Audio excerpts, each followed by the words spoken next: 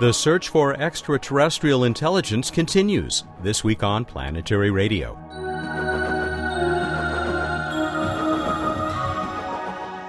Welcome to Public Radio's travel show that takes you to the final frontier.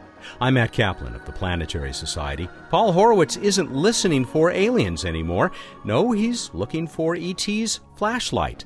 The leader of the Harvard Optical SETI project returns to our show to tell us about the latest innovations aiding his search. Bill Nye will join us from an amazing meeting. In fact, it's the amazing meeting in Las Vegas. And Bruce Betts will help me give away 2 copies of Moonshot, the enhanced ebook. That will be right after he tells us about the night sky and a very big week in space history. As we finish this week's program, Shuttle Atlantis' last mission, the last for any of the current space shuttles, was moving smoothly toward its return to Mother Earth on July 20th. That's the 42nd anniversary of the first landing of humans on the moon. Time sure flies when you're having fun.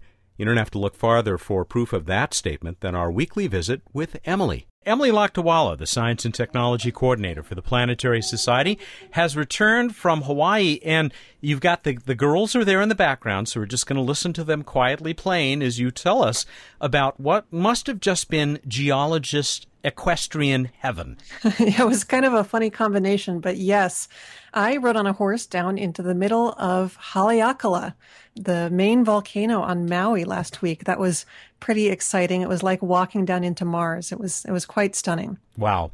Well, that's at one end of the spectrum. At the other end of not so great news is all the stuff that's been going on in Congress, and particularly we will talk about the James Webb Space Telescope, which the House Appropriations Committee has canceled the funding for. Now, we rarely, if ever, touch on politics in your segment of this program, but I think it's appropriate here because you've posted some interesting stuff. I had prearranged for lots of blog posts to be posted during my absence, but I didn't wind up needing all that material because this news about the cancellation of James Webb just was such a shock, and we had to write so much about it. And we're still asking our members and readers and anybody who cares to contact your congressman and tell them what you think about this proposal to slash NASA's budget so deeply.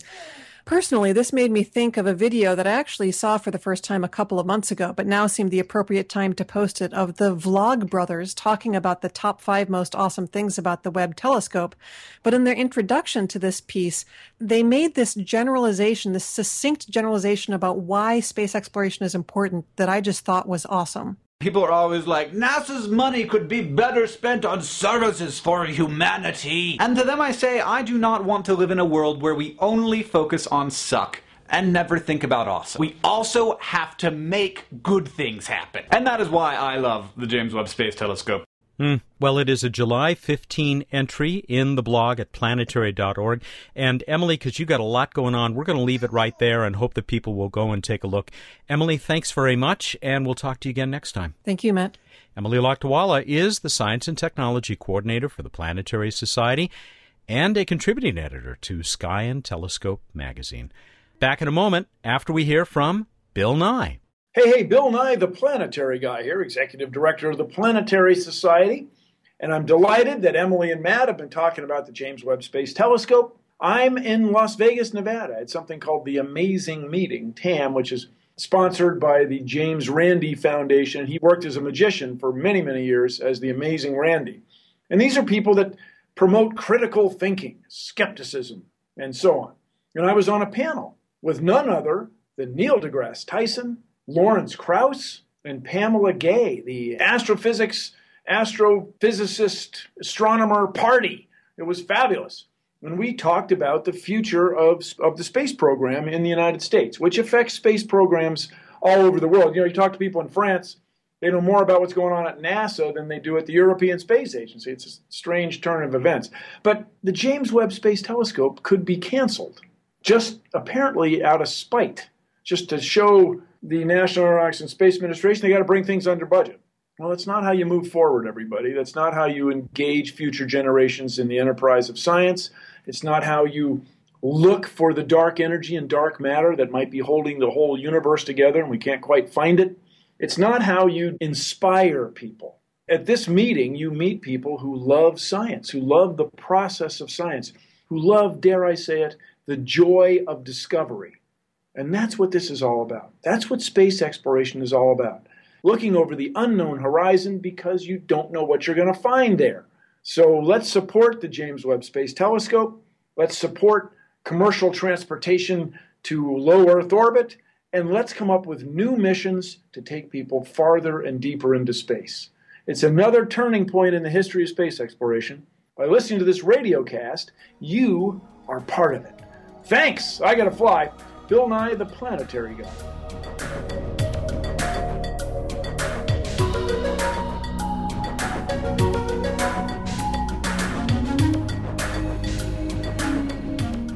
The optical search for extraterrestrial intelligence has a history that began not long after the first suggestions that we humans might be able to eavesdrop on our galactic companions, assuming there are any. The problem was that optical SETI was no more than an interesting concept for many years. Harvard professor of physics and electrical engineering Paul Horowitz used his electronic wizarding skills to build several of the most advanced radio SETI receivers before he turned to looking for laser flashes that would tell us we are not alone. As with his earlier searches, Paul and his talented students have pushed a steady advance in optical SETI technology. I asked him to come back to Planetary Radio to tell us about his latest two innovations, but also about why he is so devoted to this search for a signal that may never be found. Thank you, Matt. It's a pleasure to talk with you about my most favorite topic. Now, you have done an awful lot of things in your professional life. What is it about SETI that just keeps you so enthusiastic, so excited, and so full of innovation, you and your team there at Harvard? Well, I guess a bunch of things. One is I'm basically an instrumentation nerd, and SETI is something that capitalizes on the best that you can build at the current time, the best receivers, the best optical telescopes, the best detectors. I just love that kind of challenge. I love the fact that the field isn't particularly crowded. It's not one of these things where there's 20 teams doing the same thing and you have to basically always worry that somebody's going to get the scoop on you. It's a very friendly community with just a few groups. And in this business, it's all open. You know, we all talk about what we're doing. We give each other all our plans and circuits and everything, and we wish each other well. Yeah, and hopefully, no matter who makes that big find, everybody will own a little piece of it because of that. It's sort of we've all discovered if anybody discovers it. You know what I mean? Yeah, that's good. Yeah. I think that, and plus, it's one of the most deep questions that humans can ask. Are we alone? And the answer, if we can make contact, would just have astounding implications. It would be the greatest discovery in humankind. I think all those things together combined to basically keep me obsessed with this search. Paul, I think you are in the running for king of the instrumentation nerds, actually. You don't even have to look farther for evidence of that than what you guys have been doing with this search. Could you very briefly review what is underway there with this 72-inch telescope not far from Boston? Sure, Matt. Well, of course, we graduated from the radio days. We had an 84-foot radio telescope here, and we built a multi-million channel, up to almost a billion channel radio receivers to go on this thing. And then we switched over to optical, largely from Charlie Towns and Dan Wertheimer's influence, who taught me that this was an altogether reasonable alternative to radio communications over galactic distances. We started first with a targeted search, piggybacking on a 60-inch, 61-inch telescope that existed here, still exists, the largest telescope east of the Mississippi, by the way. And we searched some 5,000 or 6,000 different stars that are similar to our own, looking for optical flashes of the sort that could easily span the distance between stars. We've now gone to an all-sky search mode, and we built our own 72-inch optical light collector or light bucket. It's not really full astronomical quality. We built it on the cheap.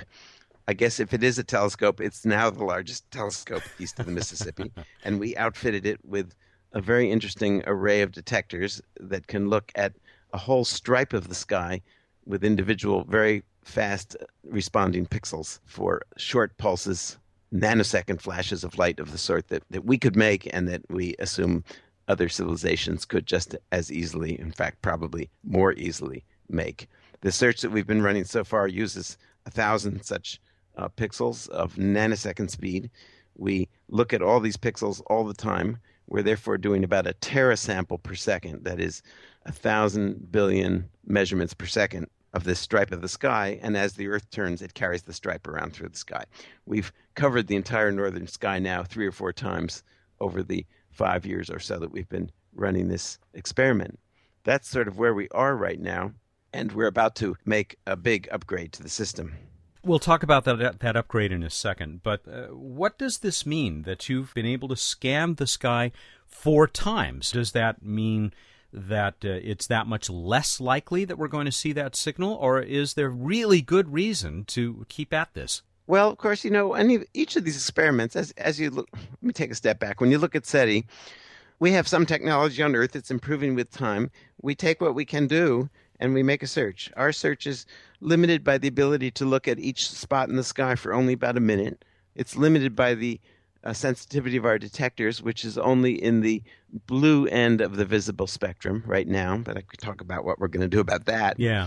So in covering the sky 4 times, we haven't been looking at the entire sky all the time. 4 times each spot in the sky has been given about a minute to speak its turn, and if it didn't happen to come then we will not have seen it. This is a weakness of essentially all the SETI activity that's gone on Earth. We don't have full coverage, full sensitivity all the time. So what are we sensitive to? A civilization that is sending a nice strong signal in the wavelength that we can receive at the time that we happen to be looking in their direction. That would take a lot of persistence. Under some scenarios, that could certainly happen. Advanced civilization sufficiently enthusiastic about making contact could certainly make the kind of signals that we could see now. But maybe it's expecting a lot. SETI moves along step by step. What we do with each search so far is to eliminate some scenario that could have been altogether reasonable but seems not to be. So the radio searches, for instance, have pretty much eliminated the scenario that there are some very strong radio signals in the sky that transmit continuously and with sufficient power that we could see it when we point our feeble telescopes at it for a few minutes. What do you think of the suggestions that now that we know where there are some planets that are about the right size and about the right distance from their stars, that we ought to just be staring at those, which I think is something that, your colleague who you mentioned, Dan Wertheimer at Berkeley, is given a shot at? Sure. If you can narrow the target list, that's great. And for instance, in our targeted optical SETI, we only looked at sun-like stars within reasonable distance from Earth. And Dan, of course, is doing this with, I think the Green Bank telescope is now engaged in some targeted search at some of the Kepler objects. That is the known extrasolar stars that have planetary companions that suggest planetary systems and perhaps habitats for life. I guess the other way to say it, though, is that from these planet searches, which are fairly recent, by the way, Jeff Marcy and guys like that, we now know that something like 5 or 10 or 20% of stars probably have reasonable habitats for life around them. So limiting yourself perhaps to a half a dozen that Kepler happens to have seen would seem to me perfectly reasonable, but why not just look at everything? If 20% of them are going to have planets anyway, you have a much bigger target list. Yeah. If you only look at 10 or 20 targets, and that's really all we have from Kepler that are reasonable, maybe 50, then you're sort of asking that 1 in 20 or 1 in 50 harbor a nice, strong transmitting civilization. Whereas if we look at everything in the sky, albeit briefly, we've got millions of possibilities. So I'd still stick with my all-sky search that we have, although it certainly is reasonable to do also a much more intense search of the ones where you think there's a greater chance. Harvard's Paul Horowitz. He'll be back in a minute to tell us about the electronic magic he hopes to implement in his search for alien civilizations. This is Planetary Radio. I'm Robert Picardo. I traveled across the galaxy as the Doctor in Star Trek Voyager. Then I joined the Planetary Society to become part of the real adventure of space exploration. The Society fights for missions that unveil the secrets of the solar system. It searches for other intelligences in the universe, and it built the first solar sail. It also shares the wonder through this radio show, its website, and other exciting projects that reach around the globe. I'm proud to be part of this greatest of all voyages, and I hope you'll consider joining us. You can learn more about the Planetary Society at our website, planetary.org/radio, or by calling 1-800-9-WORLDS. Planetary Radio listeners who aren't yet members can join and receive a Planetary Radio t-shirt. Our nearly 100,000 members receive the internationally acclaimed Planetary Report magazine. That's planetary.org/radio. The Planetary Society, exploring new worlds. Welcome back to Planetary Radio. I'm Matt Kaplan. The search for extraterrestrial intelligence is far from Paul Horowitz's only effort. The Harvard professor of both physics and electrical engineering is still teaching and inspiring students and working on the next edition of The Art of Electronics, considered by many to be the Bible of its field. Yet SETI remains his most favorite topic, as you heard him say a few minutes ago. He and his team continue to push the edge of the technology envelope, always refining the ability of humanity to receive the message that will tell us we are not alone in the universe. Talk about the electronics that continue to evolve.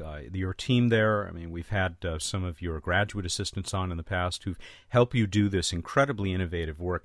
How are you able to process these observations that are coming so fast? What's enabled you to do this? I guess the march of technology. You know, I look back at the stuff we built back in the META project, the million channel radio, which was pretty impressive at the time.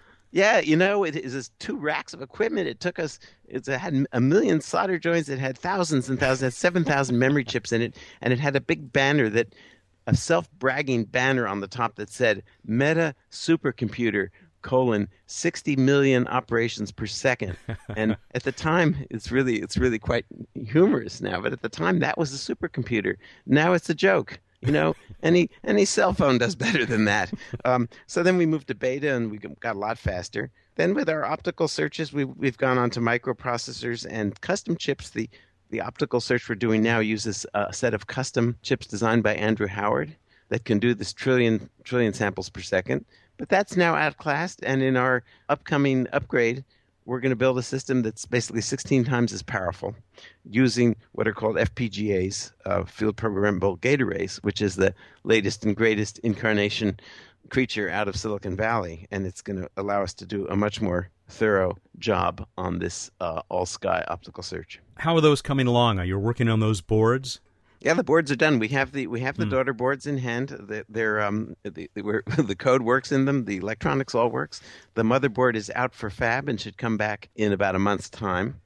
And at that point, we'll be ready to take the camera off the telescope and retrofit it with this new system, which will basically give us not only 16 times as much capability to transfer data, but will also give us about 10 or 20 times as much data per channel of these 1,000 channels. What does Cherenkov radiation have to do with this? I know that as the pretty blue glow that used to come up from the nuclear reactor at the university that I went to. Yeah, so Cherenkov radiation, named after a Russian, a spectrum of stuff that includes light, so you can see it.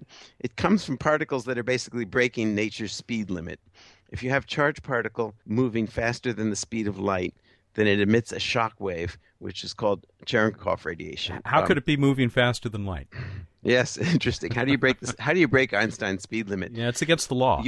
You do it. You can't move physically faster than the speed of light, but the speed of light may be less than the speed of light in the material that you're moving through. So an electron can move through the atmosphere at something very close to nature's speed of light, and light, since it goes slightly slower in atmosphere, you're breaking the speed limit there, and that produces this shock wave. And the interest to us, of course, this happens in these reactor ponds because you have high-energy particles given off by these decaying isotopes, and they're going through the water in which the speed of light is only 2/3 the real speed of light. The relevance to SETI, and optical SETI in particular, is that there are high-energy particles coming into the Earth's atmosphere from out there, and they're breaking the speed limit in the atmosphere. And so they make little flashes of light, which have been known for quite a long time. These flashes of light, they're natural. As far as we know, they're not made by creatures. But they look a lot like what you might expect. It's a brief blue flash of light. And one of the big jobs in this optical SETI, as in any SETI, is to discriminate the natural backgrounds from the thing you're really interested in, which is the artificial signal generated out there for our receipt. In optical SETI, Cherenkov radiation is one of the big natural backgrounds. Another one is lightning flashes. Sometimes it's an airplane flying through our telescope. We have beautiful little pictures of an airplane track going straight for the bullseye, and then you get this huge blip. We've been able to discriminate that one pretty well because we have this camera that stares at the whole sky all the time and gives us nice pictures. The Cherenkov is much tougher, and a lot of the objective of the new system is to make it possible to characterize much better the nature of the trigger that we've seen so that we can discriminate these natural Cherenkov flashes from the thing we really care about, the artificial laser flash. Tell us where you hope to go next, and what I've read is that you hope to go beyond the light that we can see. Yeah, our detectors, as I said earlier, that we have now only go from the blue or the ultraviolet into about the middle of the visible range. We'd really like to go much more toward the red, and I'll tell you the reason in a second. But the reason we have what we have is you have to use what you can get, and it's very hard to go into the red and infrared with detectors. At least it was 10 years ago when we bought these things. Now there's some very nice detectors that go out into the near infrared, really quite stunningly good. The reason to go into the infrared, and the reason that Charlie Towns originally suggested infrared, is threefold. The galaxy is much more transparent infrared. In the visible, you can't see the galactic center. In fact, you can't see most of our Milky Way galaxy. You're just seeing the near parts. In the infrared, you can see clear to the galactic center. A second reason is that stars are much dimmer in the infrared, so there's much less background. And the third is that photons are much cheaper. Infrared is lower energy, so you get a lot more photons. So for all these reasons, you really want to go red. And nowadays, you can get these detectors. We bought one sample. They're hideously expensive, about $4,500 a piece. And it's terrific. We've tested it in our lab, and we only need 15 more of these things. And then we'll be set to do a search that pushes much more into the region that we want to be, which is much more continuous observation in the part of the spectrum that makes a lot more sense for interstellar communication. Paul, it is always an exciting pleasure to talk to you. Your enthusiasm is infectious, and I hope that that money to buy those additional tubes is on its way. We look forward to hearing more as this search for extraterrestrial intelligence in the optical range continues to become more sophisticated, and best of luck to you. Thank you, Matt. It's a pleasure talking to you. Paul Horowitz is the longtime professor of physics and separately of electrical engineering at Harvard University. Back about, more than 30 years ago now, he co-wrote the first edition of The Art of Electronics, still very much in print and very much in use as a textbook around the world. But we know him as the head of the Harvard Optical SETI Search.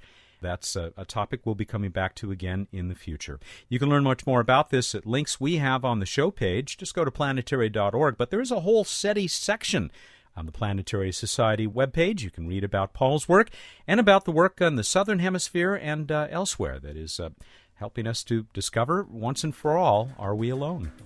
Well, I know I'm not alone. When we get to the What's Up segment, I'll be talking with Bruce Betts about what's up in the night sky in just a few moments.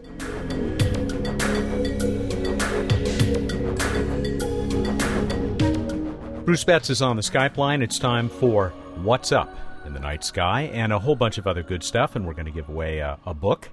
A Moonshot is going to be our prize. And we're going to give somebody a chance to win another copy of that book. Welcome back. How are you doing, Matt? I'm okay. I had a good time looking at the sky. It was overcast much of the time. We just minutes ago got back from vacation in Central California. But there were a couple of times I was able to go out and do my best to recognize a constellation or two, and I saw some of the stuff that you tell us about. What's up? Saturn, up in the evening, pretty low, getting lower and lower in the west-southwest after sunset. And if you look to the left of it, you can see similar but bluer Spica, a bright star. It still has the faint Porrima star, only about 1 degree away from it. Also, after sunset, you might be able to see Mercury, but it's very low down towards the horizon in the west-northwest in twilight. If you're up after 1 a.m. or up in the pre-dawn, you can see super bright Jupiter high overhead in the pre-dawn, looking quite spectacular. We move on to This Week in Space History. Of course, this is the anniversary of the 1969 moon landing of Apollo 11, first humans on another world. And also 7 years later, 1976, Viking 1 landed on Mars. Great occasions. Wonderful anniversaries. And we're going to celebrate that moonshot especially. We will indeed. We move on to Random Space Fact. Jaunty little tune. Shuttles. Got to talk space shuttle some more. I'm still feeding out the space shuttle Random Space Facts on my Twitter account, at Random Space Fact, all one word. In this case, it's always seemed kind of baffling, the various numbering schemes for Space Shuttle over the years, so I've broken this down. The first 9 were named nice and numerically STS-1 through 9.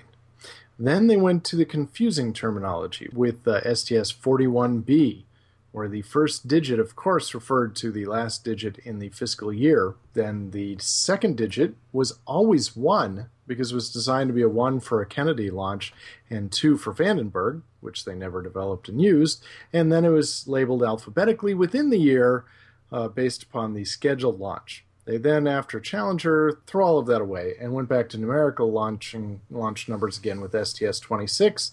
But, of course, they would sometimes launch out of order because they were numbered based upon the schedule, not what actually happened. There it is, the simple shuttle numbering system. Can we go back to talking about general relativity? Because I think it was much easier to understand. At least it had a physical basis. No, but we can move on to the trivia contest. We asked you, what was the first NASA rocket launch attended by a sitting U.S. president, meaning still in office as president at the time? How'd we do, Matt? Well, of course, the key term there is sitting, though several listeners pointed out that probably Richard Nixon was standing during the launch. And in fact, we were sent by Ilya Schwartz a connection to a NASA photo of Richard Nixon standing to the then NASA administrator, Tom Paine, with this poor drenched aide, a young woman with an umbrella over Nixon. It was a rainy day. But indeed, they were standing for the launch of Apollo 12. And so that was it. That was the very first one with a sitting president. And I am very happy to tell you that it was Ed Lupin, our friend down in San Diego, California, a regular listener. Been almost a couple of years since he's won the contest. I'm also proud to say we're going to get Ed a copy of that ebook, that enhanced ebook, Moonshot, How Appropriate for the 42nd Anniversary of Apollo 11, by Jay Barbary, the guy that we talked to a couple of weeks ago on this program. That's going to come to Ed from NetGalley, the place online where people can get tomes like this. It's quite excellent. I recommended it highly, and I'll do that again. And we're going to give another copy away right now with your new question. Cool. We return to the Space Shuttle program and its long history, not counting the current mission, STS-135, not counting 135.